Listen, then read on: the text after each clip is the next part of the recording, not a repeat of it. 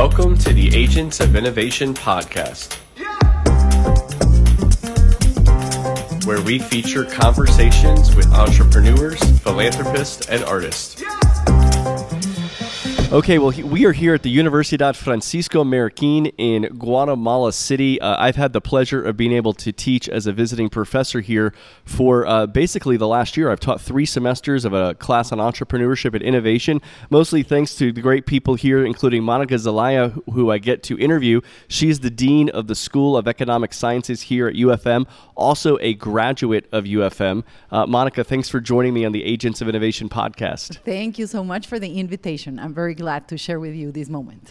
Well, I'm just so thankful for the invitation to be able to teach here at such a wonderful university. I actually was just, like I said, I've been here about a year now, and I was just texting some friends yesterday. They said, "How has it been going?"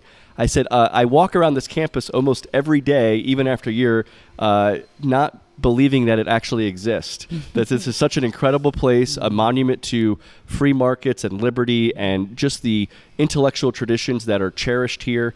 People like F.A. Hayek and Milton Friedman and Ludwig von Mises and so many other free market economists that are actually taught here.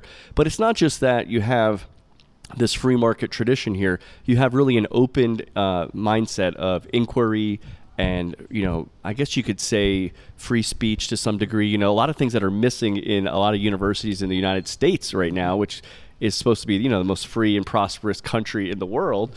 And a lot of times we are missing a lot of the freedoms to express ourselves there.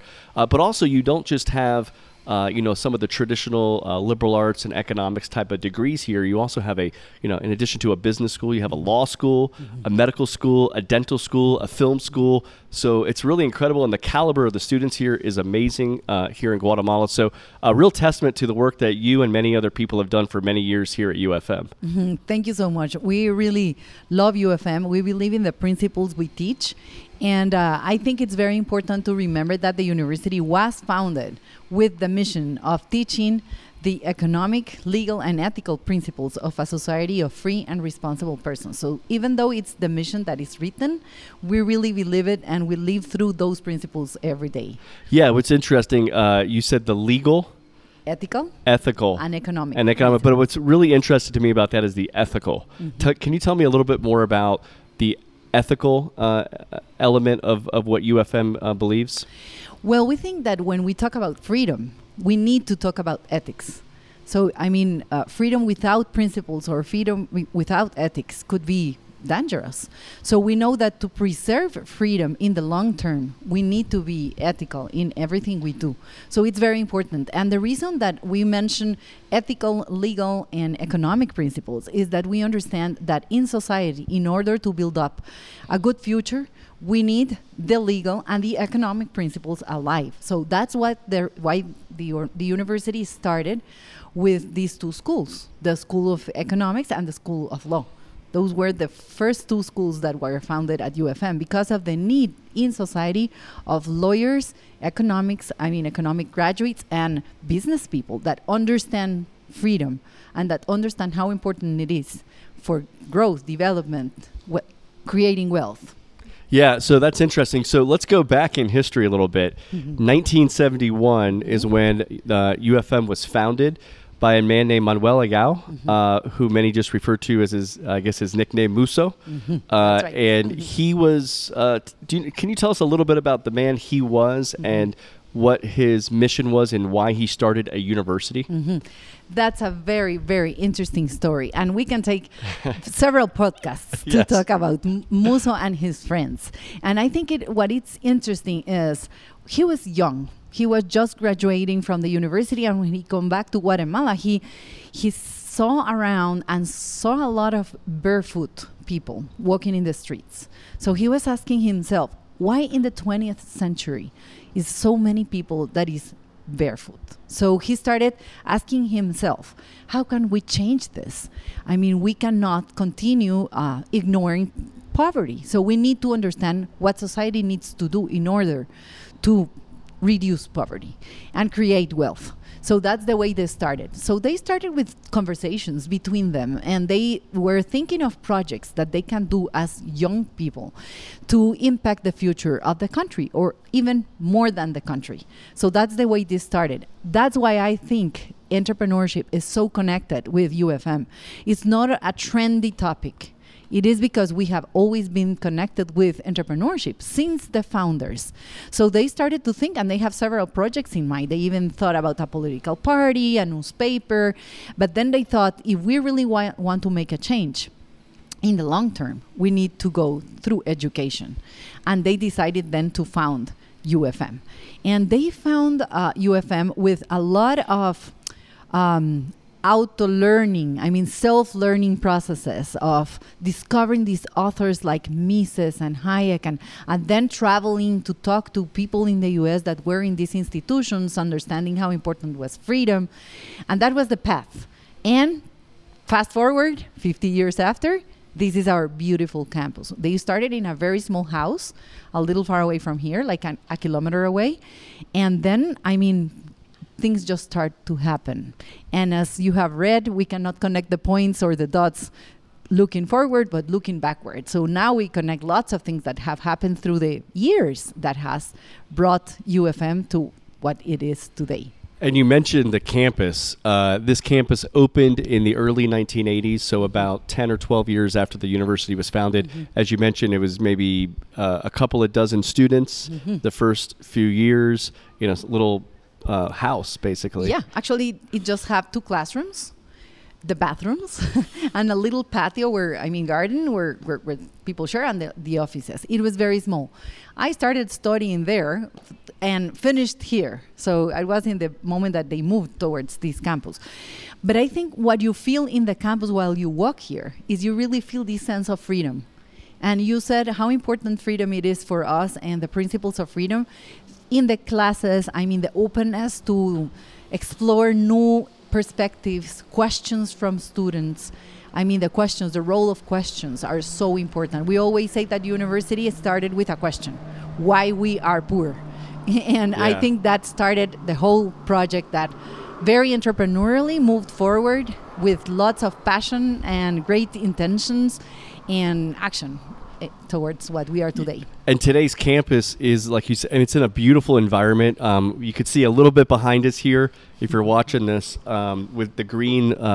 It really does feel like you're in like a little oasis. We're in Zone 10 in Guatemala City, which is really, in the middle. Right. It's a very commercial kind of part of the city, a very vibrant part of the city. But when I'm here on campus, I feel like I could be in another place. And you really don't see the outside of the city too much. It's a lot of green, and it's also nice how the architecture here blends with the nature. And actually, it was a ravine. This place was a ravine. And someone says that when Musso came, he was looking where to move the campus. And he came to the ravine and just saw this beautiful place. And he said, this is the place. And everybody said, we will not have the money to buy this. We'll find it. We'll know how to do it. And that's the way entrepreneurs think.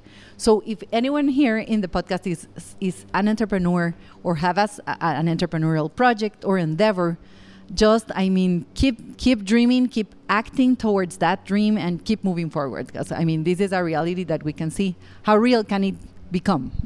The other aspect of the founding of UFM, I think I feel like has to be talked about, because a lot of people, especially outside Guatemala, may not understand the context. Guatemala was enveloped in a civil war, basically, between the 1960s and the 1990s.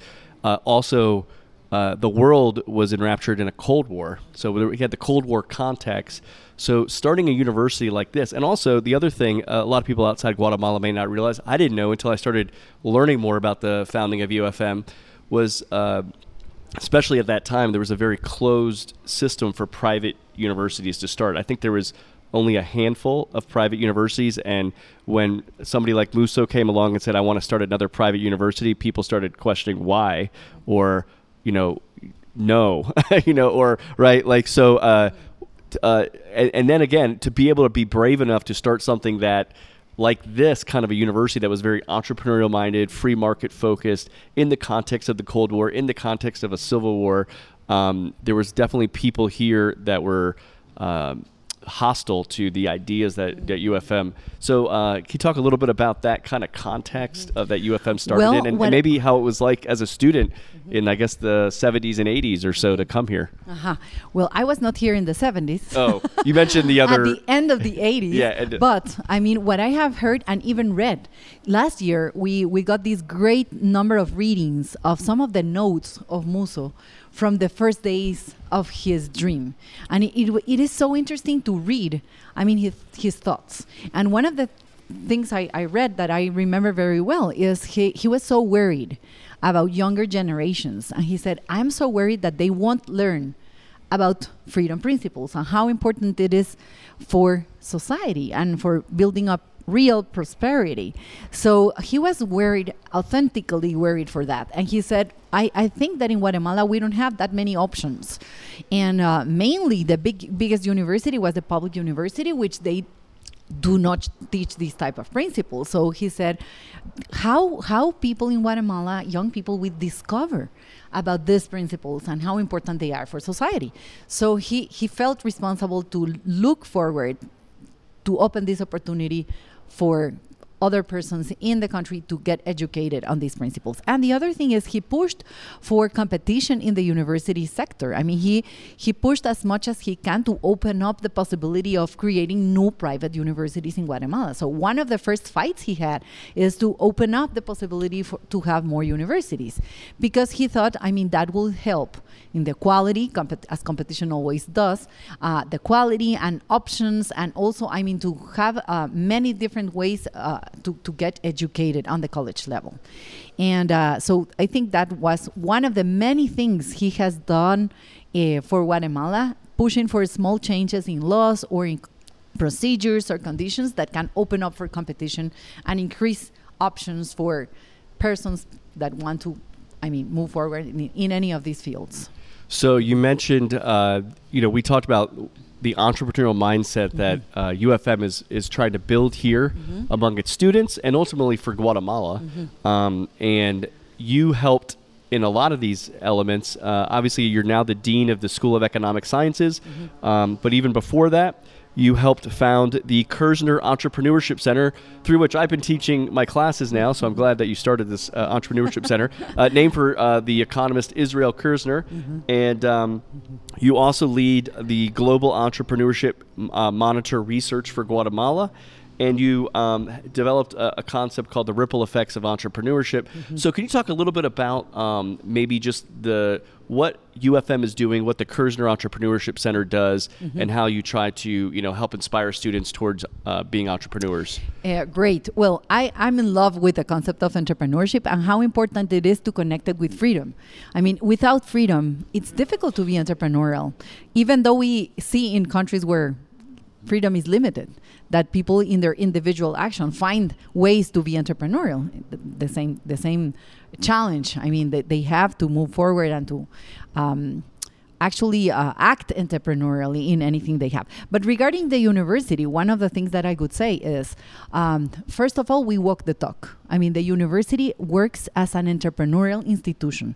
That's very awkward to be seen in other universities. So the university has different departments. Each department is a school, and it is pretty much decentralized. So each of the teams, for example, I'm the dean of the School of Economics, but I have a great team in the school, and we find different opportunities that we can help students to be better every day. So the commitment to excellence, the commitment to be the best that we can, the commitment to open opportunities for students in the field that we are teaching all over the world, not just in Guatemala, bringing great professors like yourself, or opening opportunities for them to go away and have the opportunity to be there, or starting projects, like real projects where they can do hands-on things where they can apply what they are learning. I mean, that's what we do every day. What I like is that you really feel that sense of trust from the board of the university in you as the leader of a department, for example,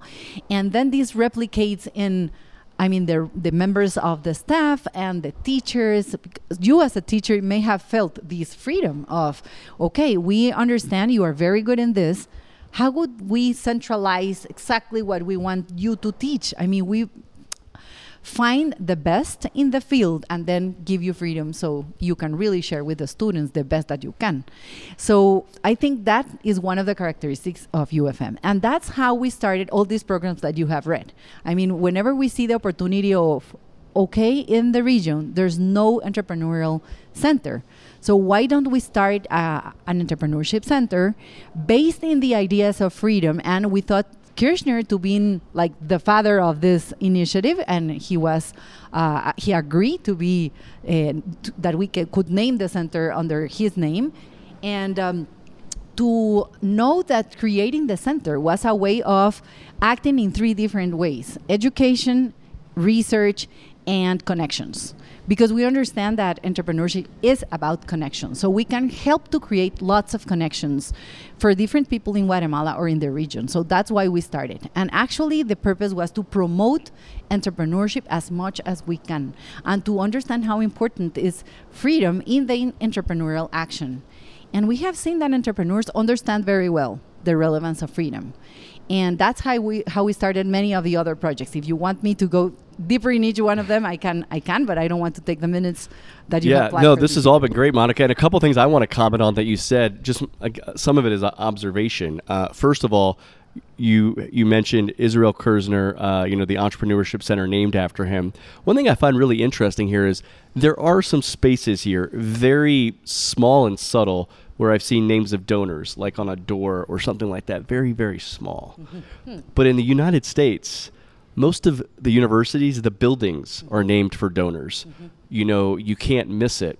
Here, I feel like all the major naming opportunities that maybe a university in the U.S. might sell, in a sense, or recognize a donor that gave like a really big gift. Mm-hmm. Those are not named for donors here. Those are named for the kind of people UFM emulates. So the library here is named after von Mises. Mm-hmm. We have auditoriums named for Milton Friedman and F.A. Hayek. Right, not too far behind us here is the Adam Smith Plaza, right? There's the, Manuel Ayala Garden. This is the Rose Friedman Terrace. We're on the Rose Friedman Terrace, right. And most of the people that are named after, these people are no longer with us. Mm-hmm. Maybe at some point they were during the time they were named. I'm not sure, but it just seems really interesting to me that you're really teaching students everywhere. So I just named some of the major big naming things. Mm-hmm. Not too far from here in the academic building, as you kind of walk a little area, there's almost like a genealogy of economists. Mm-hmm. That there must be 20 to 50 at least. That's right. Names and pictures and the dates, and maybe a little line about them. And I just feel like it's a very kind of somewhat subtle, but somewhat not subtle, teaching opportunities for students that are kind of reinforced. Also, there's a lot of quotes around the campus of just things that are not like, let's say political type or economic, but they're more like just very generic, like maybe quotes from some of the Stoics, right? Mm-hmm. Or something like, and I'm thinking about the Cato walkway over there. And Ayn Rand down here, like the Atlas. Right, the Atlas Shrugged, bronze sculpture there. I mean, just so many things, so many great quotes, so many ways to kind of uplift students in their thinking. Mm-hmm. And also the campus itself, there's a lot of great places to just sit back and study among nature. Mm-hmm. Of course, the other thing people outside Guatemala might not realize, this is the eternal spring here. The country of the eternal spring. That's the way we name the country. Regarding of what you were saying is, I think that all these details along the whole campus is a way to remember the commitment we have with the principles we teach. I mean, it's there and it's visible for everybody that we are committed to those principles all the time, and we want everybody that comes to the campus, the students, the teachers, any guest or visitor, to know how important it is for us, those principles and values, the freedom principles and the things that we really believe in. And the second thing that I could mention regarding donors, which is very interesting, is the university just receives donations from private donations. I mean, just private donations. We do not receive any public donation. any donation from the government or international organizations, or we do not receive, even though we have had proposals. I mean, they come here, we have good projects. For example, in the Entrepreneurship Center, we have great projects going on, impacting different targets of people in the country that cannot come to the university, but we can share with them some of the things we know. And we have proposals of these kind of organizations, and we always are very clear since the beginning, we do not accept any of this funding because it won't be a good example of what we really believe in. So I think that's one way of showing how committed we are with those principles. The other thing I find interesting, and this is kind of something I learned being a visiting professor here, is each of the departments, they have their own budgets, and there's also sort of I don't know how to best explain this, but an interworking. So each department has to reserve certain classrooms for teachers and has to literally purchase the space, right? That's right. And so if you want to reserve a room for a class or something special, or maybe the auditorium. Yeah, we have a lecture. Yeah, we pay for that. Yeah. I mean, we have prices, and even though all of these classes are in the campus, they do not have the same price. Yeah. I mean, they are priced because of demand, which is very interesting. I think not even students know this.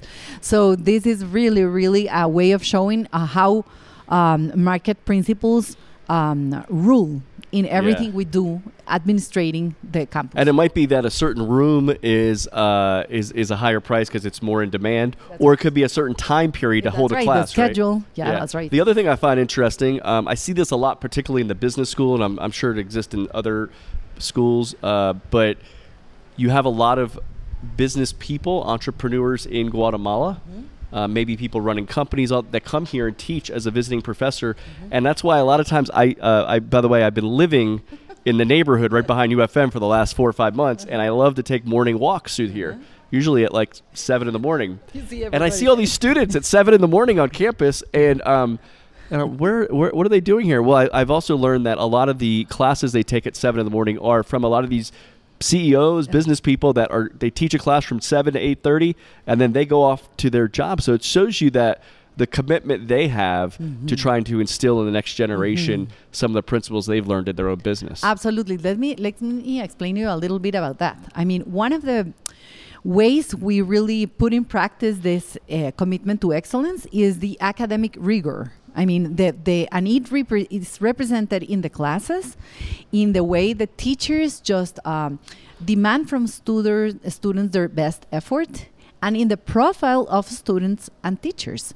I mean, so to be part of UFM, you really need to show that you are committed to do the things that have to be done. The process of admission, the admission process for the students, it's tough. I mean, we have the toughest admission process in the region, and for the different schools or faculty. I mean, they ask for different things, but then to be a teacher, we need a combination of elements that we have to see in the teacher, and that he really wants to get engaged on this learning process. It's not how he teaches, it's the way he opens up the possibility for the students to learn, how he motivates them, how he shares his knowledge, his experience, his talent. I mean, that's the most important thing that we need to do. So we're very, very selective. You're feeling proud that you're part of our... Yes. No, I mean, we're all the time trying to look for professors. And what you said is right. I mean, at 7 a.m. or 1 p.m., we have a lot of these very high-level executives or business people that make time in their very, very busy schedule to come to UFM and share this time with students, teaching what they know to do. And, I mean, we cannot pay them what they are valued for, even though we are the university that pays the highest. But I think it's because they get connected with the passion that students transmit, and it's a very special moment. This moment of discovering and discussing and just getting connected on building up ideas and projects for the future. I think that's marvelous, and that's what keeps this profile of persons connected with the university. Well, you also mentioned, the rigor that the students must have to come here. I know that my understanding is that UFM is also one of the more expensive, maybe the most expensive university in Guatemala.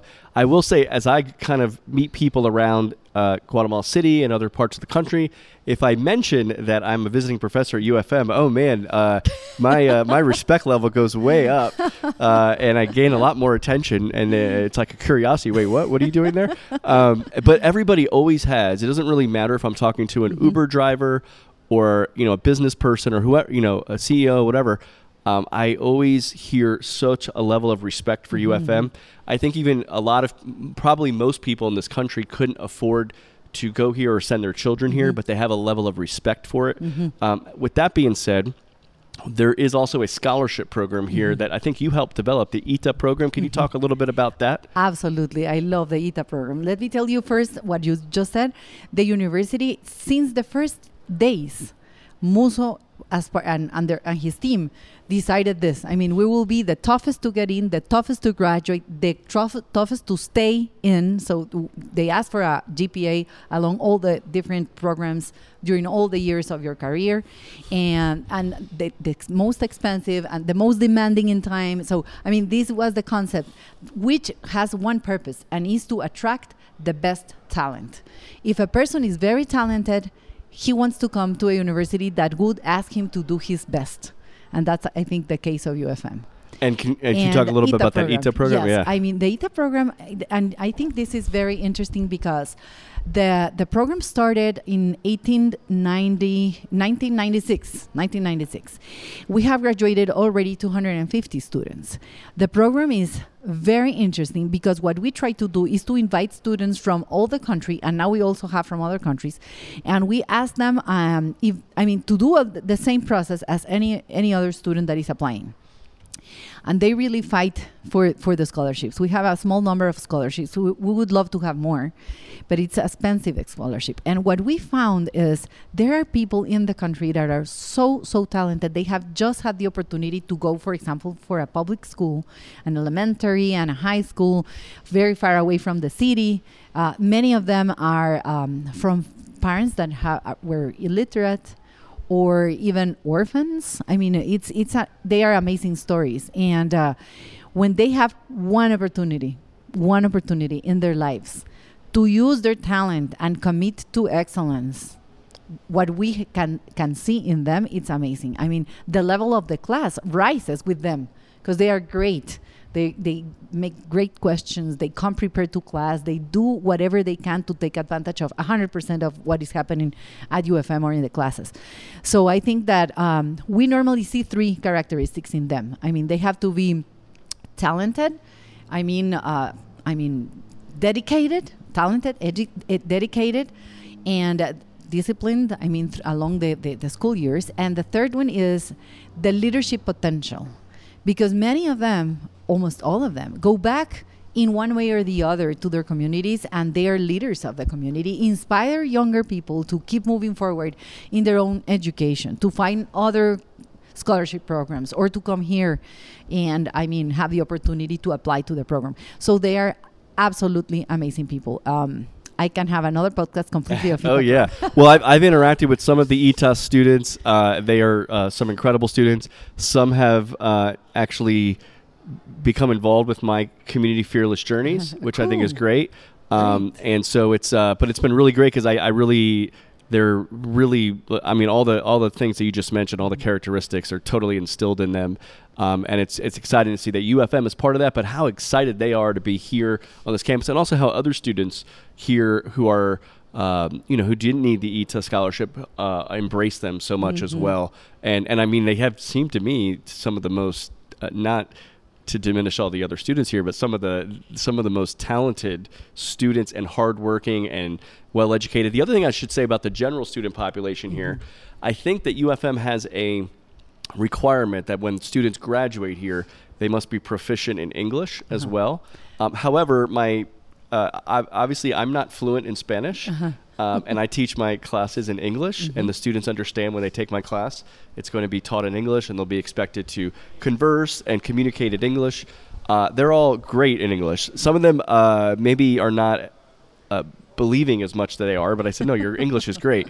But I think a lot of them actually come into UFM with a proficiency in English. Maybe you can mention that a Yes, little bit. I think, one of the characteristics of UFM is we are very international. Yeah. And I know that many universities say they are, but they aren't. I mean, the university, it really is very international. We have a lot of visiting professors. We have a lot of projects going on all along the year. And many of this is connected with other countries. And that's why when you said UFM is very special, because it has been like a lighthouse in freedom teaching or education in many places of the world, not just in Guatemala. And one professor said once, we are a big fish in a small pond. So, I mean, I think that's true. And so to open up this opportunity for students or graduates, they need to be prepared in other languages. Yeah. So they can take advantage of many opportunities. For example, in the School of Economics, we have a program that we named the Global Program. With the Global Program, you can be in UFM Guatemala, you can go to UFM Madrid for a year, and then take 1 or 2 more territories with any of the alliances that we have with other universities, or if you have one new one, we will take it and move forward with that opportunity. So students have these great international experiences that enrich their learning process. For example, we have not just this study abroad that many universities have, but also like internships internationally, small practices, small seminars. And one more thing that I would mention is study tours that are very special. For example, we do a study tour since some years ago to Silicon Valley. But the interesting thing is we really get in the most important companies, and we talk with very high-level managers so they can share with them what are their challenges, what is important now for them, some of the trends in the industry. And in some cases, we talk with the entrepreneurs or the founders of these organizations. Those type of opportunities are so important. It's like eye-opening for anyone. I go to any of this that I can, because I mean, for me, it's like Disney Reloaded. Yeah, UFM offers its students so many opportunities. So you mentioned Madrid. There's now a Madrid campus, opened a couple years ago. I know through this COVID time, it's kind of, we haven't probably seen it fully blossom yet, but now it's 2022 and it's starting to really do that. And then also, I think there's an MBA program in Panama. In Panama, very active, and also a very interesting profile of the students. I have met many of them, and it's very interesting, their profile, yeah. And then, of course, you mentioned internationally. Well, UFM some years ago started the Antigua Forum, which you were president of the Antigua Forum in 2015. It is known as the Freedom Accelerator, a process of innovation and entrepreneurship for reformers. I was very honored to be able to be a part of it this year for the first time. And I was just blown away. People come there with projects. I think there was about 9 or 10 projects this year. And then there's another maybe 40 or 50 of us that are there to observe, give feedback. We can move in this garden area where this was done in Antigua at Casa Popano. And we could kind of just sit there for 5 minutes or sit there for 2 hours, and move to another project as we want, give some feedback, a lot of different perspectives offered. It was really an amazing experience. Tell me, maybe you can explain Antigua Forum a little bit more for us and your involvement in it. Well, I think Antigua Forum is one of the most interesting events that are happening in the world. I mean, it is absolutely amazing. I'm in love with entrepreneurship and innovation, and I have been in many different type of events in different parts of the world.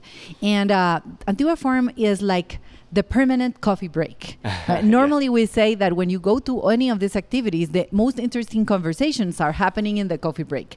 And you want the coffee break to continue and not to go back to like very static lectures, type of this type of seminars or things like that. So the Antigua Forum has this purpose, and the purpose is accelerate freedom through original and entrepreneurial projects. Real projects that we really want them to be launched and to grow.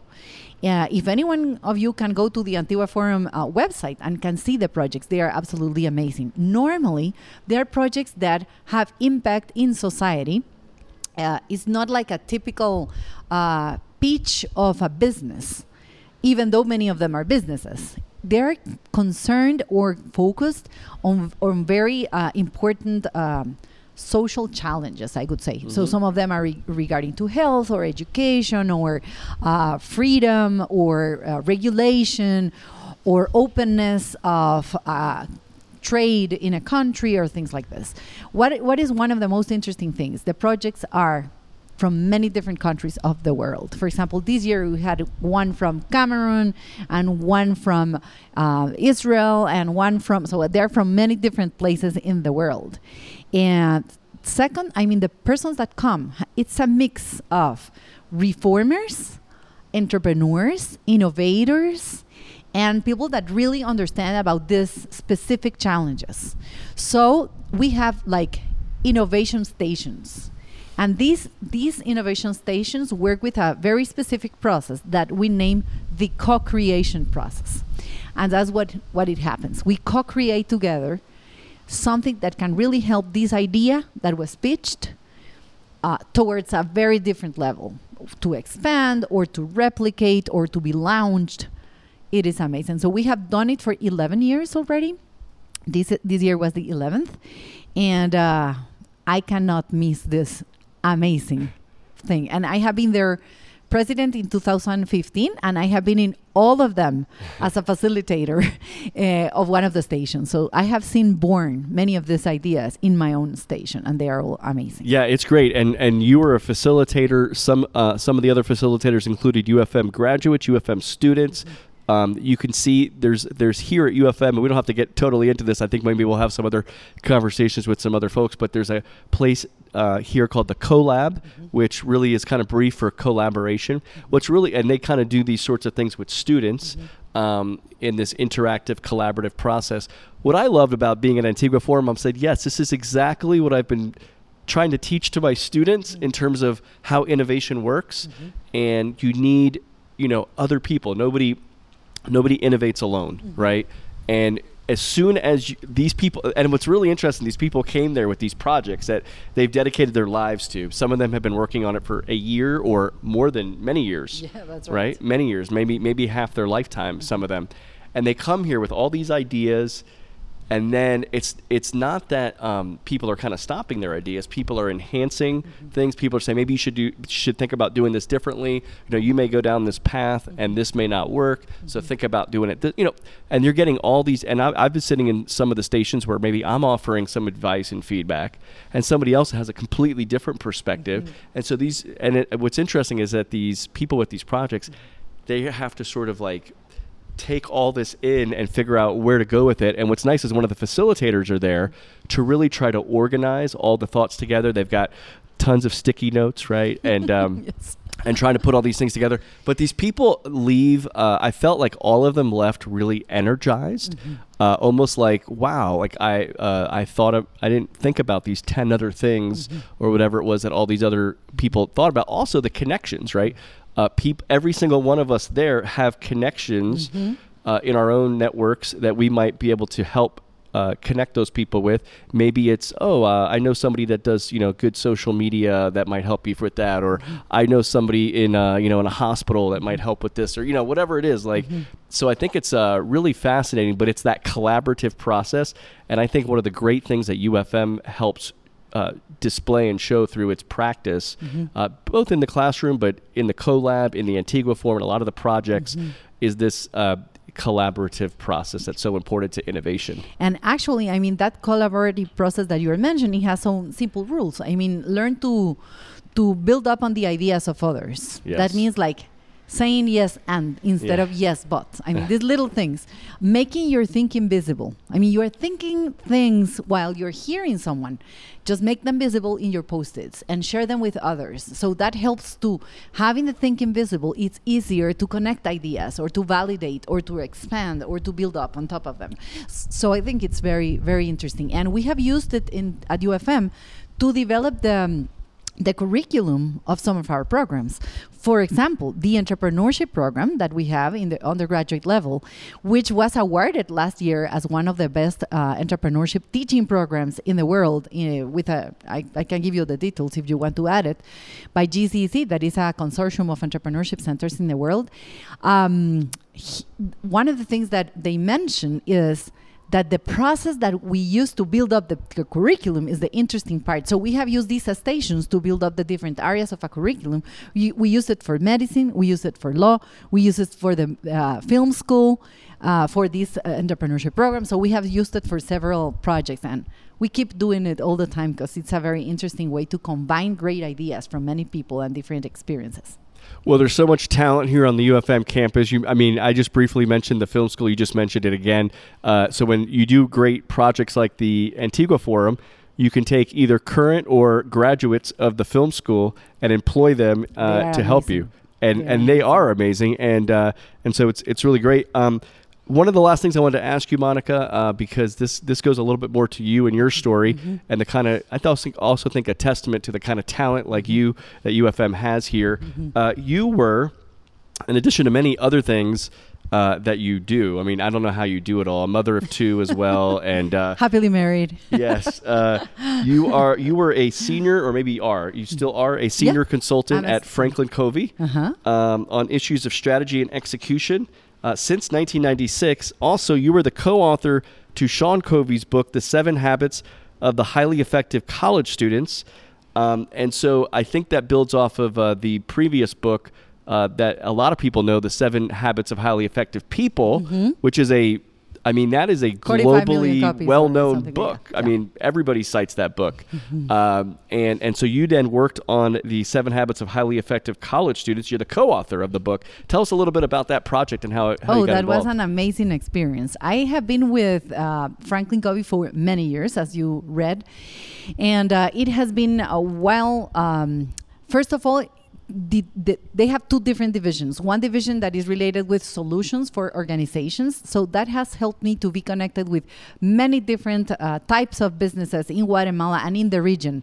Because I started with them, being a consultant for the regions in so many years. So the process has been so interesting. And then sharing what I have learned with the companies and then sharing with the students. It's a continuous. It is absolutely connected, one thing with the other. And then they have this educational division which is trying to empower kids and young people with leadership skills, which are so important today in the world.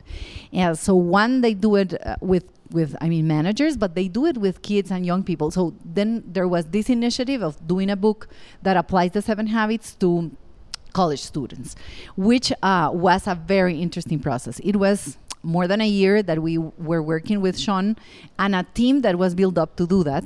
Everything was online. We didn't get together until the launch of the book, but we were connected all the time through different elements and tools that we have. And the possibility to share examples from other countries that are not the US, for example. The possibilities to compare those skills that are needed everywhere.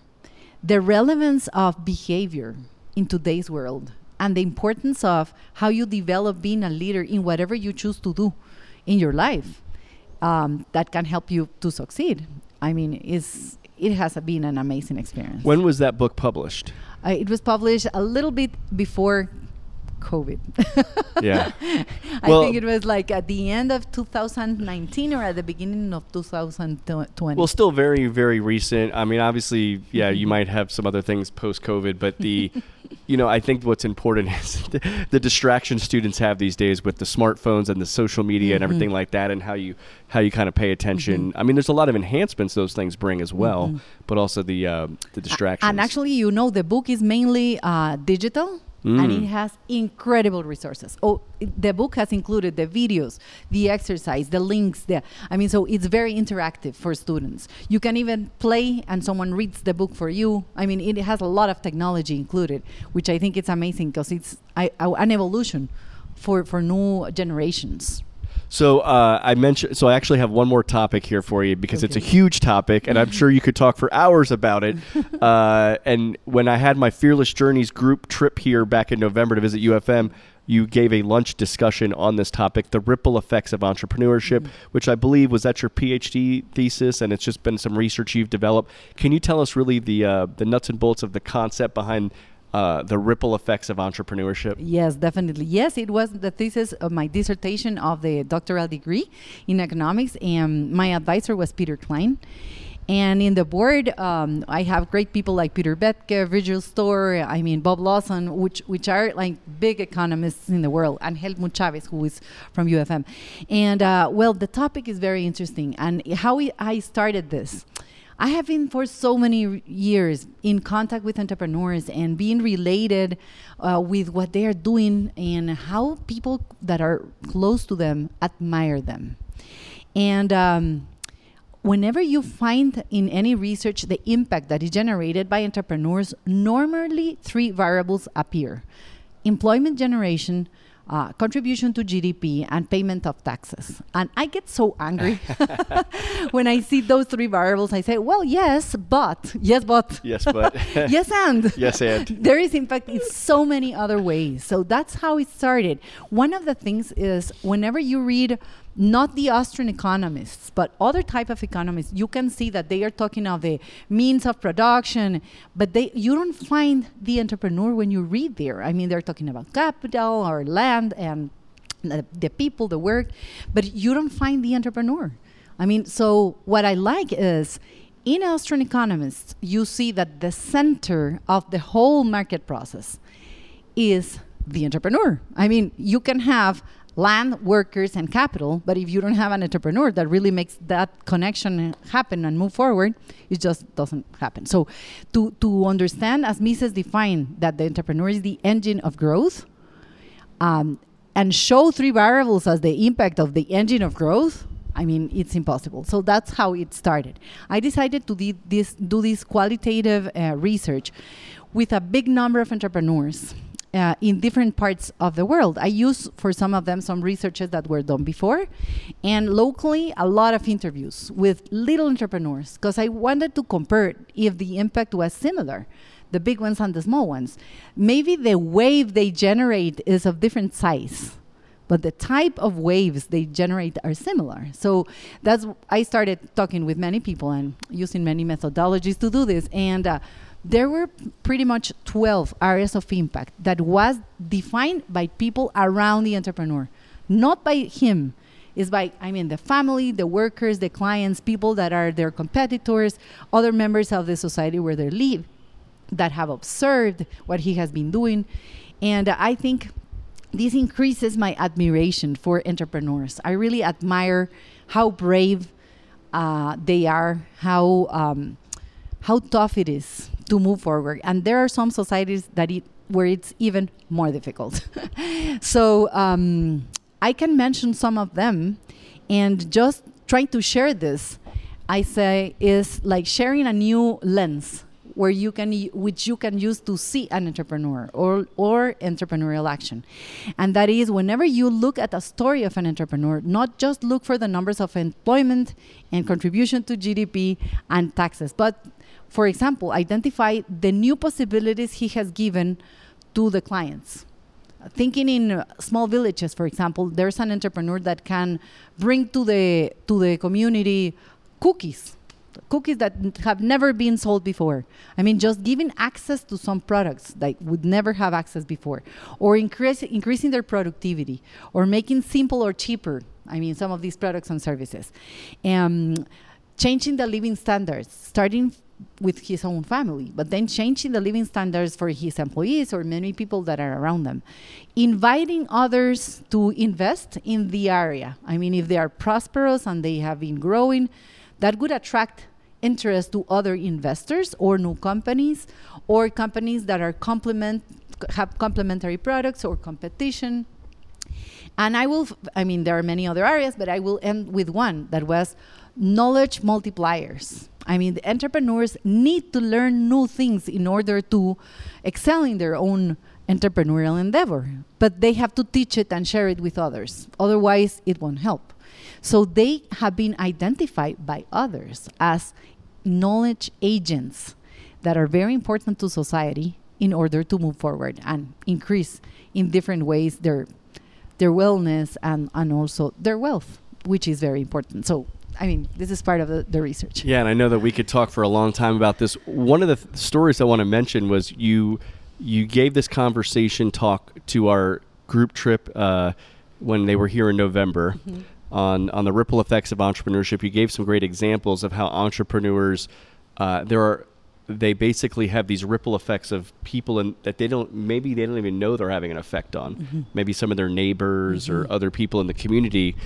So the next day after we heard your talk, later that day, we actually we left to go to Lake Atitlan. And the next morning, we did an experience in the village of San Juan La Laguna, where we went to Casa Flores Chaco, which Lisa Hankel actually had introduced me to a few months earlier. So this was, as I think, my third visit, but the group's first visit. And the woman who gives a lot of the demonstrations, her name is Delfina. I don't know if you've met her. Well, Delfina... so this is a co-op of indigenous women entrepreneurs, and there's something like 37 of them. And she was giving the story to our group about how they started. Well, the founder of this co-op, who just recently passed, she was an older woman, and she had this idea of, hey, a lot of people visit Lake Atitlan and they go to different villages, but in San Juan La Laguna, there's really not there's no like attraction. It's a fine village to visit, but it's mostly a lot of locals, and there's nothing really to do here. So what if, we have this co-op where we sell these products? What if we offered a demonstration? And by the way, they don't charge for the demonstration. People just come in. But of course, they have a really nice gift shop there. Amazing fabrics, all sorts of things. What's really great, I've bought a number of things there for family back home. They have the name and the picture of the woman who actually created the exact product that you have. And then they usually put a time of how long it took. So most of the products, like maybe a table runner or a scarf or something, it took like 2 weeks to make, handmade. These are all handmade products. And you get to see sort of a demonstration of how some of those products are made. Maybe some of your group might even participate in that demonstration as well. Anyway, as she's telling the story, she said, so once we created this, then it allows all these women in the area to make products and have their products sold here. And the demonstration brings more tourists here, just such as we were there on that day. So there's something going on there, and then we have been able to sell more products, right? And they take a percentage from what the women sell there and all that. She said, well, what's really interesting? And by the way, she didn't know about your thesis of ripple effects of entrepreneurship. She said, really interesting is somewhat recently, there's a gentleman down the street that saw what we were doing. And he has a chocolate shop, and now he's doing chocolate demonstrations, how to make chocolate. And people are coming there. And little light bulb went off in my head, and I said, oh my gosh, this was what Monica was talking about yesterday, the ripple effect. And by the way, they didn't tell this person to start this chocolate demonstration. It was just the person saw people are going there because there's a demonstration and they're buying more stuff. Maybe I can do a demonstration with my chocolate, and they'll come here and buy some more chocolate products. And then you're starting to see more things pop up in San Juan La Laguna. I've noticed on some of the Guatemala Instagram accounts that there's all these murals that people are visiting now. There's some lookout points that have been recently built. So I'm thinking, wow, this is really just a ripple effect that some entrepreneurs had an impact on. And now you're seeing a community thrive and more people. And by the way, that day that we went, we got off the boat, right? We paid a boat to take us there, right? We then, some of us walked and some of us took tuk-tuks up. So those tuk-tuk drivers are now getting paid because more people are coming, right? So this is, I could just continue. And also, maybe me as the person offering a group trip to Guatemala, one of the features I'm saying is, hey, we're going to have a textile demonstration, right? So, that helps my business too, an attraction of why more people might come to Guatemala on my trip. So you could just keep going down these ripple effects, Monica. So you really opened my mind that day when we had that. And I'm working on a book right now on entrepreneurship because I've had a lot of conversations with people like you and other entrepreneurs for the last 7 years. And so your thinking is definitely going to impact the way I'm approaching, as I finish my book, because I see all these entrepreneurs having, ripple effects in the people in their own lives and community. So I just want to thank you for all your work on that and for all you do at UFM. And maybe I'll give you some last words here to close us out. Well, thank you so much. It's a great opportunity. Always it's a great opportunity to talk with you and share some of these experiences and stories. And I think that the purpose of something like the ripple effect is remembering how important it is to observe things that are happening without any planification is just like natural in the environment. And if people are free to create new things, how others observing can learn and just replicate or make little changes, and entrepreneurship is like that. It's like magic in a way. So I think that any one of us has the opportunity to have specific projects that you can address entrepreneurially, and also the relevance of connecting with others, of serving whatever you are helping others to do just because of what you are doing, and always be connected with what is your passion. So I think that all these things are visible in the many different things that we talked today.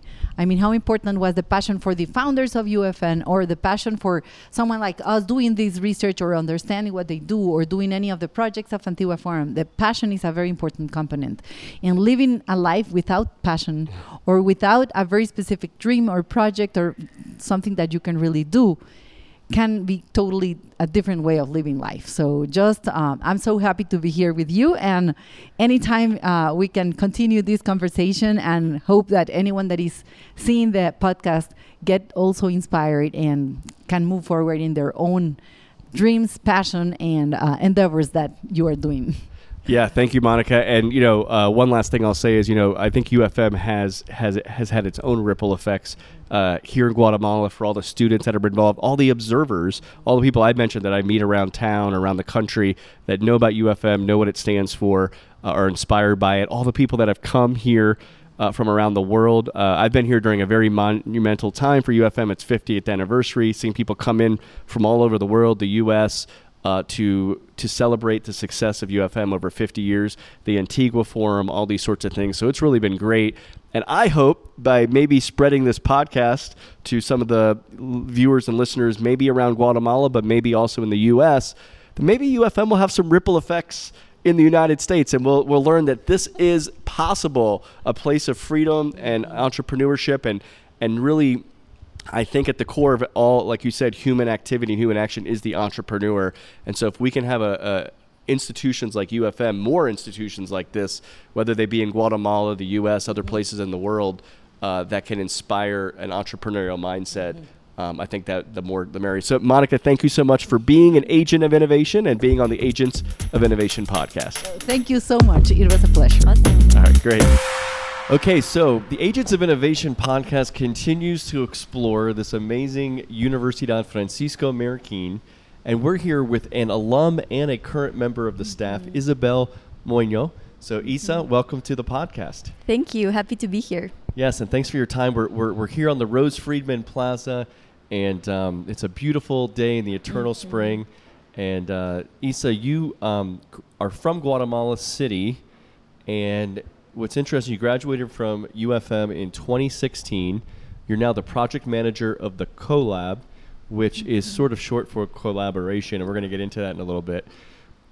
But what I want to go back to is a little bit of your story of being part of this community at UFM. By the way, did you have any family members that went to UFM by any chance? Or your parents didn't go here? Not really, no. So tell us, when you were approaching the idea of going to college, where did you want to go? Yeah, that's a good question. So my dad always encouraged me and my sisters to live abroad. And I wanted to specifically study in a Latin America city that was an example for Latin America. And I thought, well, maybe that city is Chile. Yeah, well, right now it's not an example anymore, I guess. You should have gone to Chile. Maybe right. They would have had not so much socialism going on there. Right. So, well, that's this. I wanted to go to Universidad Católica de Chile. And, it was mostly because of the experience. My dad has always pushed us to think beyond and expand our perspective. Travel a lot. We always learn different languages. I totally agree with your dad. I think that I encourage travel as well. One of the things I started with my Fearless Journeys community is a travel component, because I think traveling helps you expand your horizons. And here I am completing about a year of living in Guatemala. Yeah. So that's something I tell people, do this when you're younger, though. I wish I could have done this 20 years ago. But I have, I think I've traveled about 24 countries now in my life. So I think getting out and traveling is great. And again, I encourage it. And we're doing some group trips, including here to Guatemala. So your dad encourages travel. So you're thinking I might study abroad or live abroad? Yeah. So, well, we showed up to Universidad Católica. I did the admission test in Chile. And the exam was super hard, and it only had questions around Chile and like very specific questions for like people from there. And of course I didn't pass the test, and I knew it. I mean, I couldn't answer almost any of it. So so I decided, so the process was you pass the test and then you get an interview with the dean. And so I tried calling the dean because of course I didn't pass the test, and I was super sad about it because I didn't want to come back to Guatemala and say, hey, I lost the exam. I've always been a good student, so it was like sort of like a ego blow, Thing, yeah. right? So anyways, I talked to the dean, and then she was reviewing my profile and saying like, hey, you're a great candidate, but we cannot skip the process admission. I'm sorry that the exam wasn't made for foreigners. That's something we need to work on, but right now, like, I cannot think of anything else. And then she told me, but why are you thinking coming here when you have the most beautiful campus in Latin America, in Guatemala? And I was like, which campus are you talking about? And of course I knew about UFM. And so she told me, well, UFM, it has a magnificent campus. We actually have a collaboration with them. You can go to UFM, study 1 year there journalism, and come back with us. And so I came back to Guatemala. I had an interview with Santiago Fernandez, who is now the dean of the International School of Political Relations at UFM. And yeah, I started my journey at UFM as a student.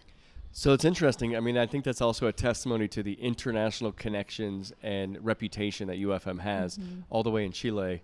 Someone was telling you, why are you coming here? Just go to UFM. But UFM is not an easy school to get into here either. And so how was that process for you? You said you had an interview with somebody who's now the dean of one of the schools, but what was the process of applying to UFM? Yeah, so we usually take a general exam test, sort of SAT, but made for Guatemalan. It's called PAA.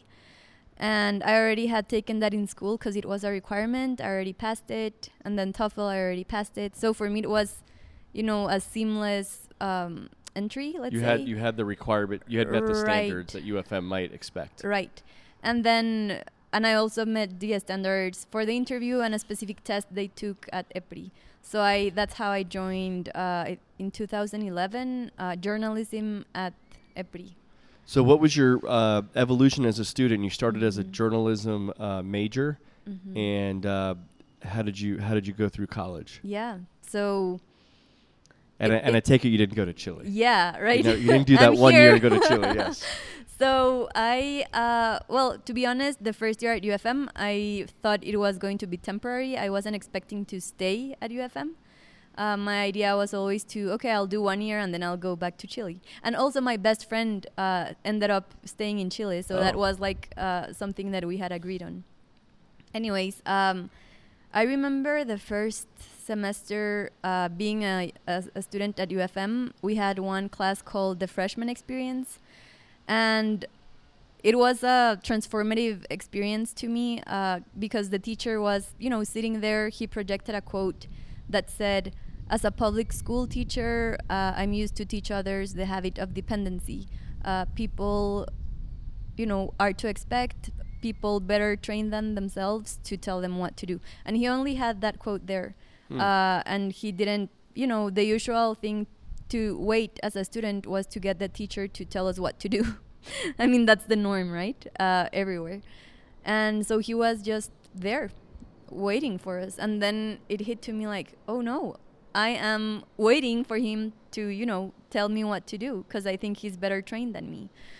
And so that's a pivotal moment personally because there through that class, I learned about freedom and responsibility and how to take learning in my own hands, being owner of my own learning experience. So after that was the seed class that took us to another experimental class, student run. It was economics, Austrian economics, and it was completely student run. We were free to design the course as we wanted, and the only requirement was that we needed to pass the test that everyone else at UFM had to pass, and we passed it. And then I couldn't go back to traditional learning, and and that's how I enrolled into the MPC. Once we had like a good group of people, we would meet in the library at UFM's library to plan how this program, like genuine learning, will take place. And so when you said MPC, that's the Michael Polanyi College, right? Yeah. But that didn't exist when you started as a student. And my understanding is you, as one of the students, were one of the pioneers of the Michael Polanyi College. Tell us how the students came up with the idea that ended up becoming Michael Polanyi College, and then what's unique about that college that stands out. Well, I think it was an idea. It was an idea that had already been taking place. Giancarlo Ibargüen, former president of UFM, he envisioned a place where true dialogue and genuine learning would take place. So there was a momentum for the MPC. I mean, to be born. Of course, they needed students that would take on the challenge. Initially, we wouldn't know. I mean, I didn't know if what degree I was going to have, or how the classes would look like, or who the teachers would be like. I had no idea, and it was a call to adventure, or for adventure. And I remember I was in journalism, and I had to drop out of journalism, which would guarantee me in a way of a formal degree. Yeah, so it's interesting because there's a lot of students here that can now design their own majors, right? And you and some other students designed an entire college. Yes. Right, within the university. And that was definitely experimental. You mentioned one of the previous presidents, Juan Carlos, Giancarlo, who had the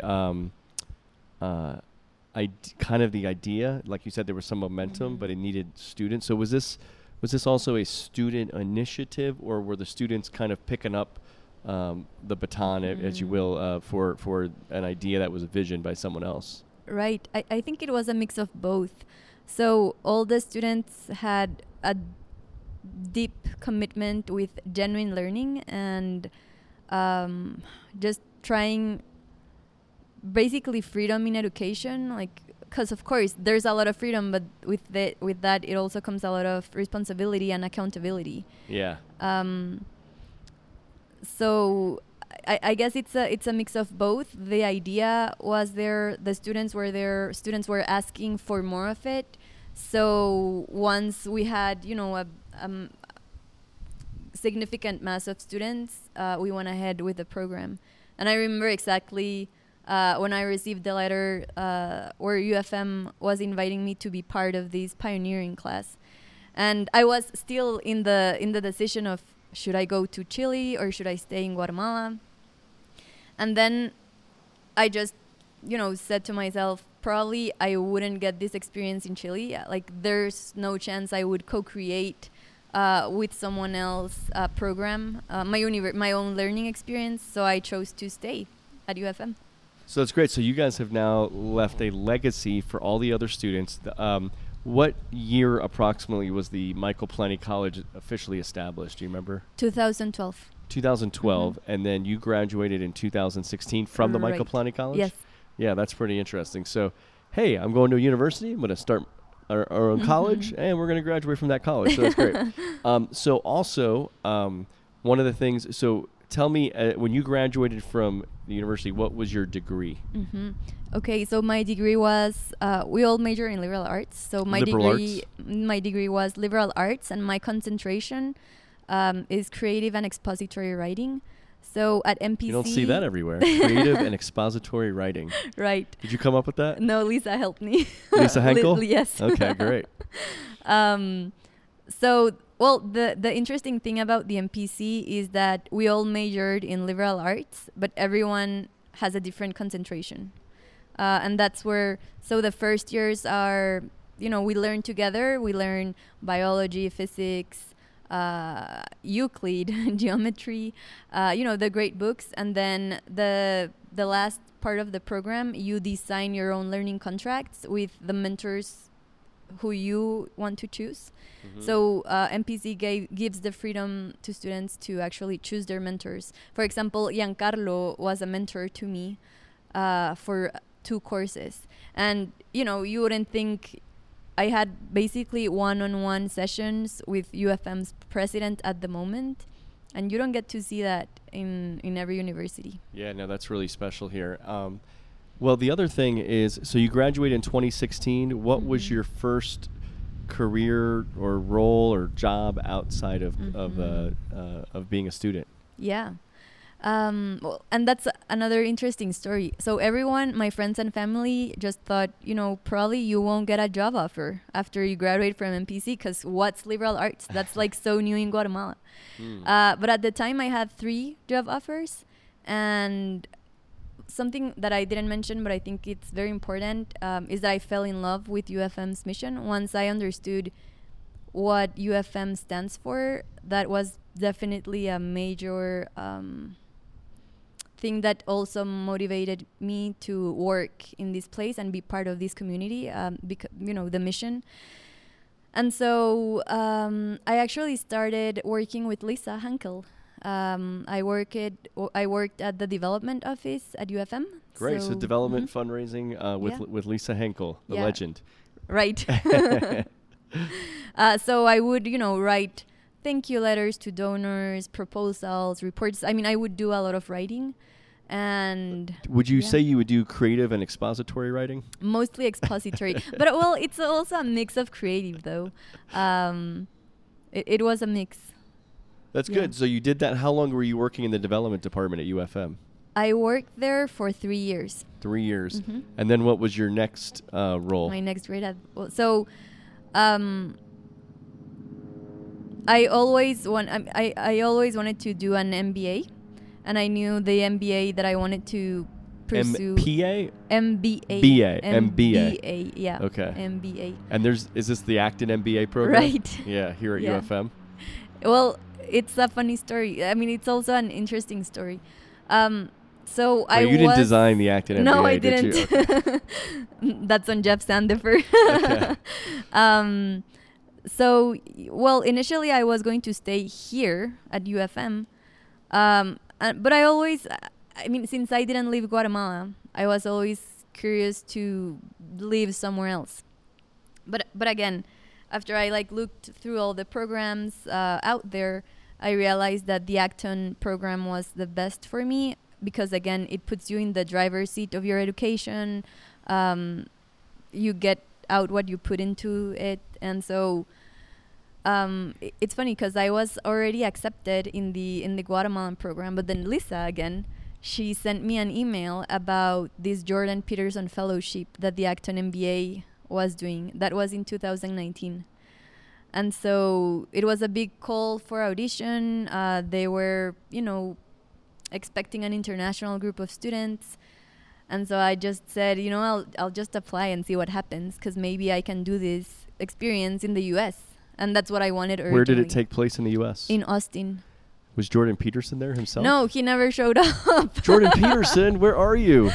Yes. You didn't show up for your own fellowship? Why was it named the Jordan Peterson Fellowship? So the idea was to, have him as a more active, like a professor or visiting professor. It was mostly that. I see he's actually starting to do something at some new small college in Savannah.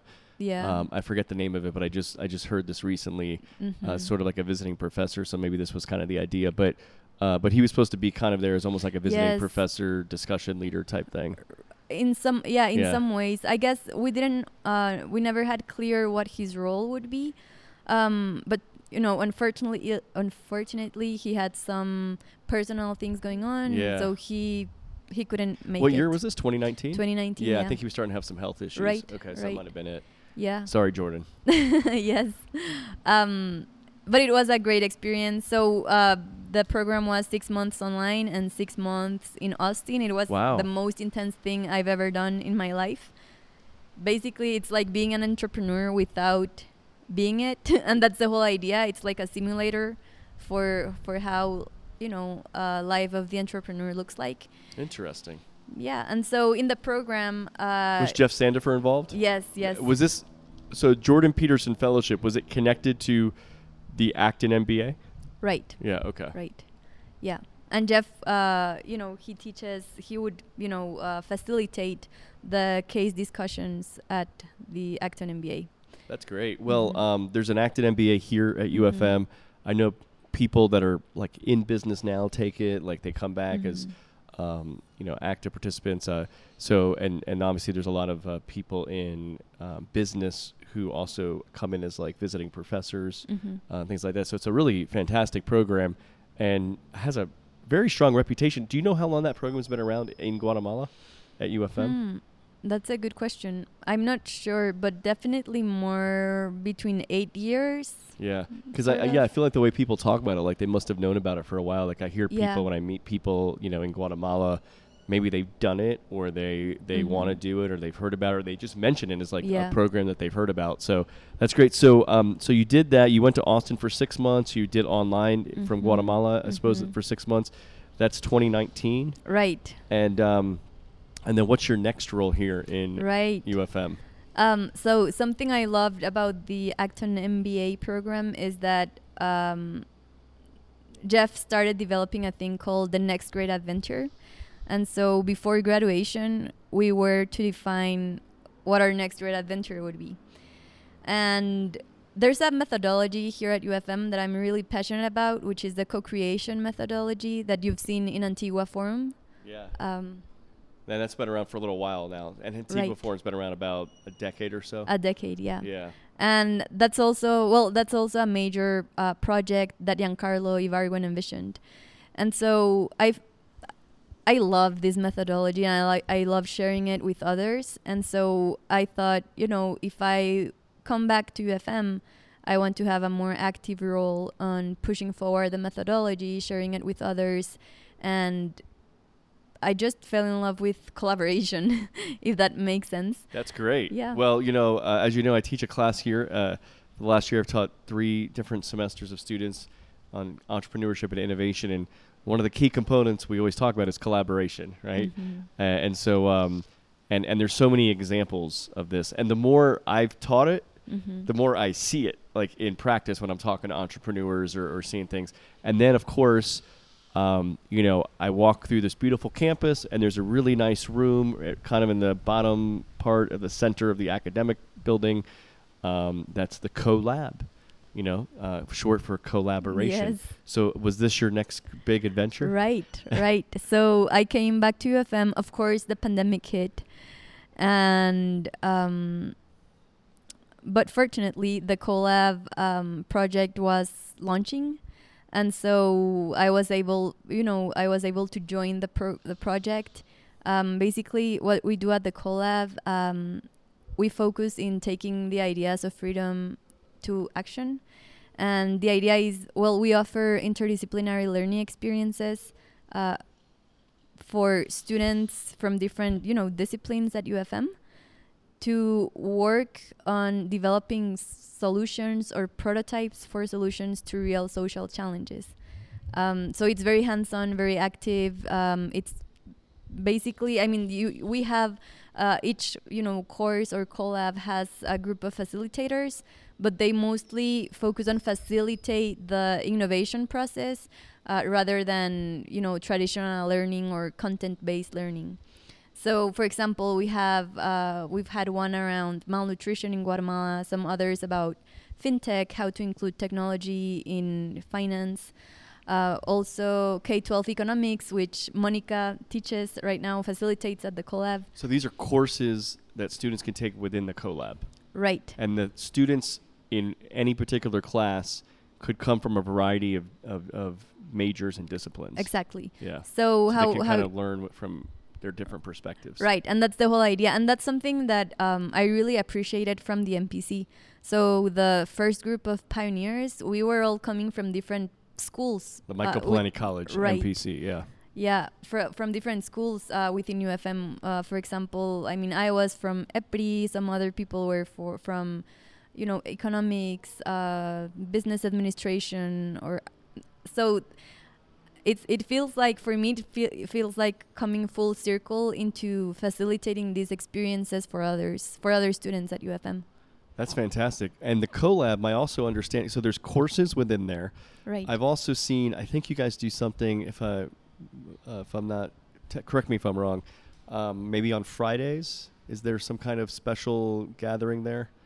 So probably the courses. I mean, Those the are the collab courses. is always full on Okay. Fridays because we have courses. So, well, as you know, students at UFM are required to take the pillars of ethics of liberty and economics. Mm-hmm. So Liberty in Action, which is a project from the collab, has also been added to that core curriculum, let's say. Okay. And so how it works is we give students freedom of choice. So we usually we launch with a pitch day. For example, right now we have 16 collabs Wow. active, and students get to choose their top 3, and then they get assigned to one of their top 3. So when you say 16 collabs, Mhm. like one collab could be one taught by Monica on K-12 economics, Right. and then somebody else is teaching. And is that that's not just like that's like a full semester? That's Type a of- full semester, yeah. So they're getting like course credit Right. for that. And then Right. my other understanding with the collab, some things I've learned is you've partnered with outside entities, maybe some international institutions or organizations. I understand maybe MIT was part of one of them. Can you just talk about Mhm. some of those international Yeah. types of partnerships you might have? Absolutely. So a recent one was we partner with the University of Texas in Austin with Robin Metcalf. Oh, yeah. Yeah. So Rob Metcalf. Yeah. He's the guy that created the Ethernet, right? Yeah, she's the wife of the guy who Oh, created what was her name? Robin. Oh, Robin. Okay, Right, I right, thought right. I thought you said Bob. So No, Bob. yeah, so yeah, Robin Robin. Metcalf, Right. wife of the creator of the Ethernet. Yes, she's amazing. Yeah. And so we launched a collab in partnership with UT. So she's a and- professor there. She's a professor there. Okay. And she facilitated this course with Stephanie Olaños, who is a teacher at UFM and also an alum. And the course was around global food systems design, so how to include freedom and, create a better understanding of the global food systems. And it was a very interesting experience for students, both from UT and from UFM because of the international component and how different things are in each country, right? That's one. The other partnership we've managed at the collab is, well, as you might know, UFM is part of the Make Impact Consortium.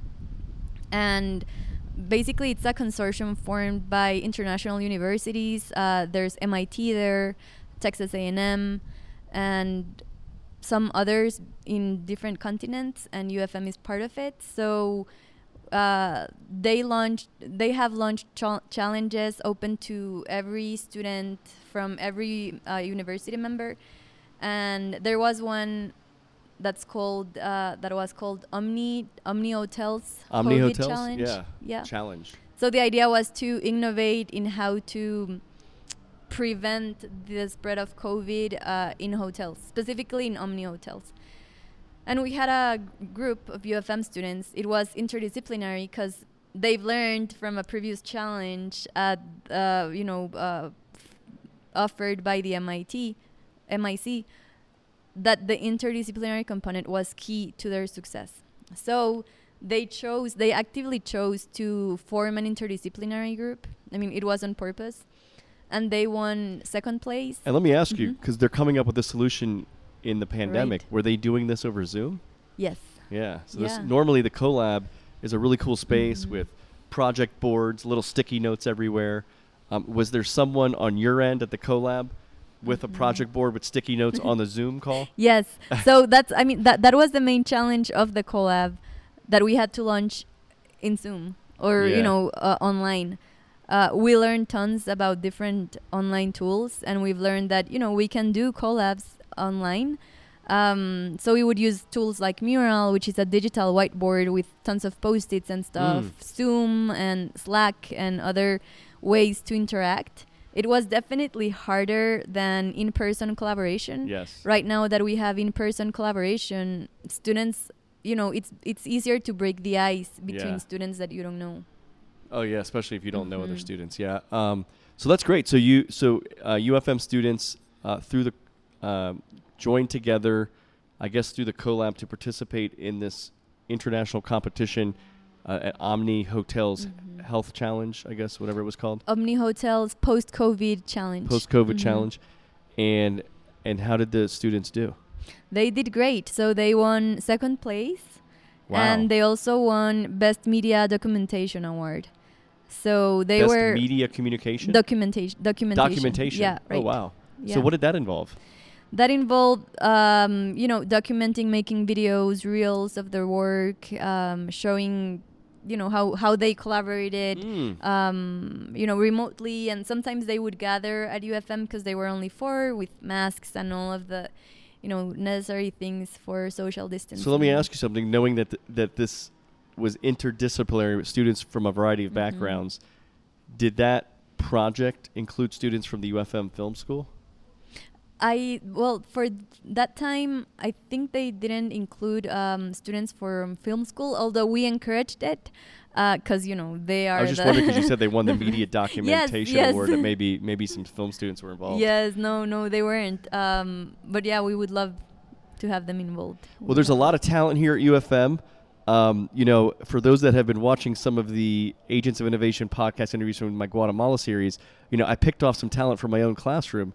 My student here, Luis David Lopez, who's behind the camera over there, and so anyway, he's not even in the film school, but does really great film work. Oh, wow. I learned, and so it's actually kind of interesting how you can get people with a lot of different backgrounds, like Luis, who have all this talent. They're doing all these entrepreneurial things on the side while they're students. So that's really great. But yeah, so I've we're going to have on another episode here some students, some alums of the university, young students who created some tech companies here in Guatemala and are still emerging. And so it's really great. But I think a lot of the things that you're doing to help students have this really amazing experience collaborating across disciplines through colleges, creating majors. So it's really exciting. And then I know that you've also been one of the facilitators at the Antigua Forum. Have you been doing that for a while?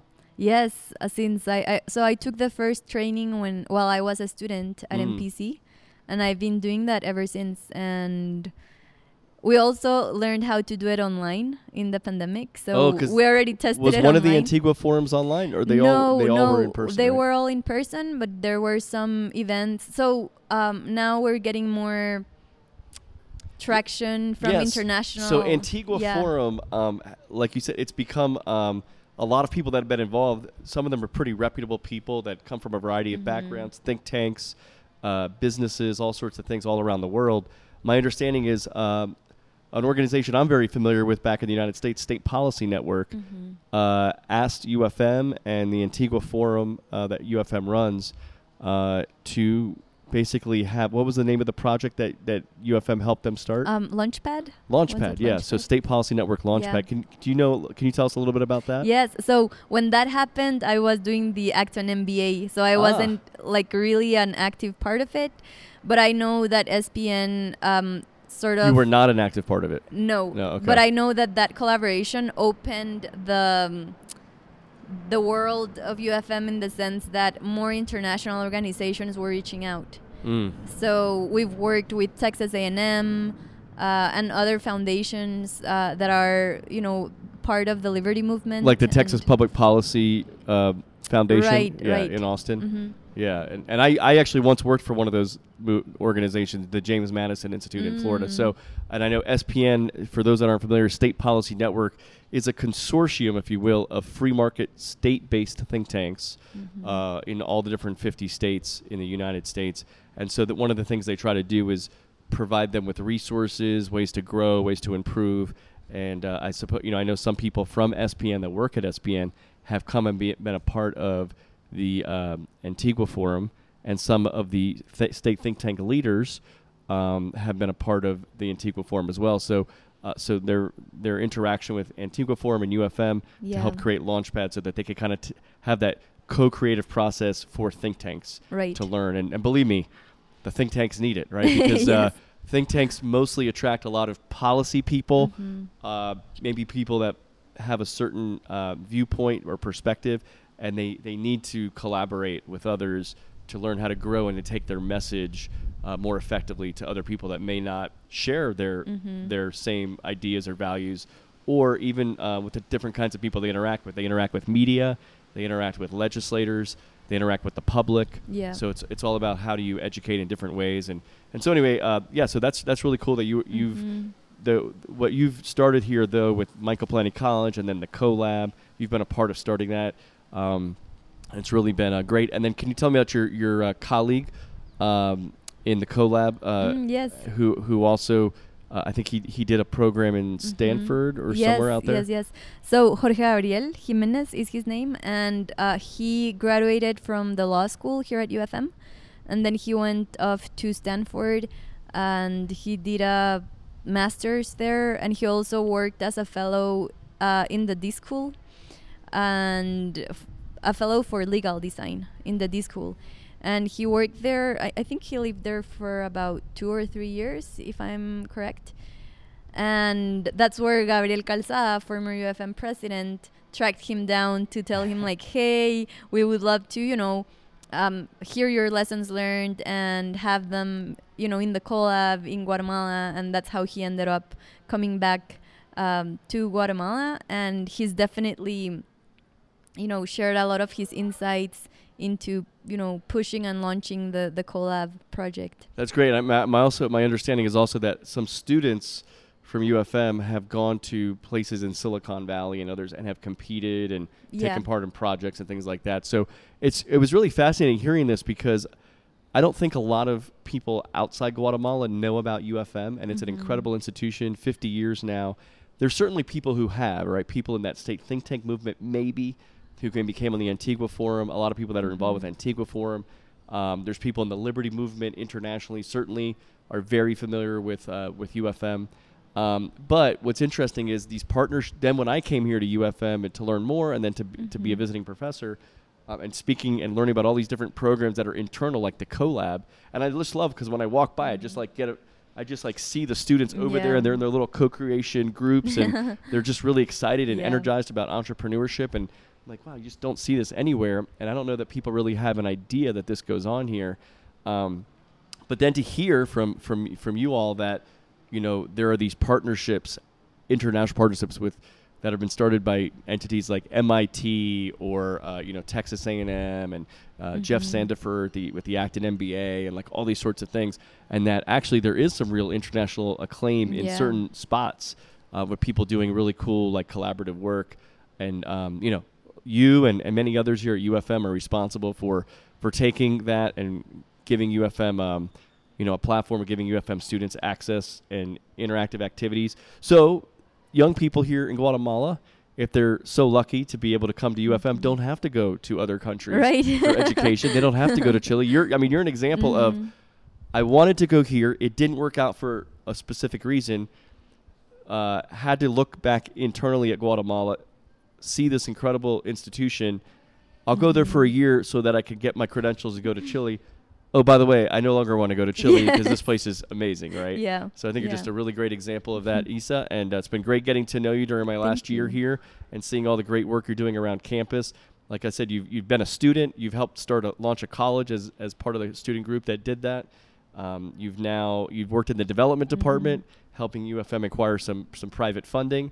And then you then are now part of the CoLab. So we'll have to see. You're still very young, and hopefully, what's also very interesting to me is how many people that work here on the staff, whether they're professors or different roles like yours, are graduates of UFM and have been part of the community and want to continue being part of it. So I'm going to just give you kind of the last word here about what I know you've kind of mentioned this a little bit, but what has it been like to be part of this community as a student and an employee in a sense, and as a facilitator and maybe an educator in some ways, and then what do you see the future of this institution? Yeah. Well, thank you. First of all, thank you for the space. It's been a really interesting conversation, and it's been quite a journey in many ways. I mean, personally, it has impacted my life beyond I thought, going to school would have. It's definitely opened me doors with international people and, local people. What I love about UFM is this culture or this entrepreneurial attitude to always be in the lookout of how might we be more innovative, or how might we be different, how might we communicate our mission better. So UFM's culture is one of constantly being the lookout of excellence and being better and delivering in better ways, taking into account its users. So what I'm thrilled about UFM is that I know that it's not a static, institution, but it's always dynamic, looking for what's new. And processes like Antigua Forum or the Collab or the MPC, I think are a reflection of how innovative UFM is. And I think that's a lot in part of having entrepreneurs as trustees, entrepreneurs as founders, and this mentality of, let's prototype, test. If it fails, we can do another thing. And if it doesn't, let's push forward. So I know for sure that UFM will continue to have this spirit in the years to come. Well, great. Well, it's been great being part of this community, and I think that spirit is something really emblematic. You see it pervasive throughout many different professors and different people that work here. So I think you're right. And then when you bring all those kind of innovative minds together, people keep pushing and they keep innovating. And so I just want to say thank you for being an agent of innovation here at UFM and in Guatemala, and thanks for being on the Agents of Innovation podcast. Thank you, Francisco.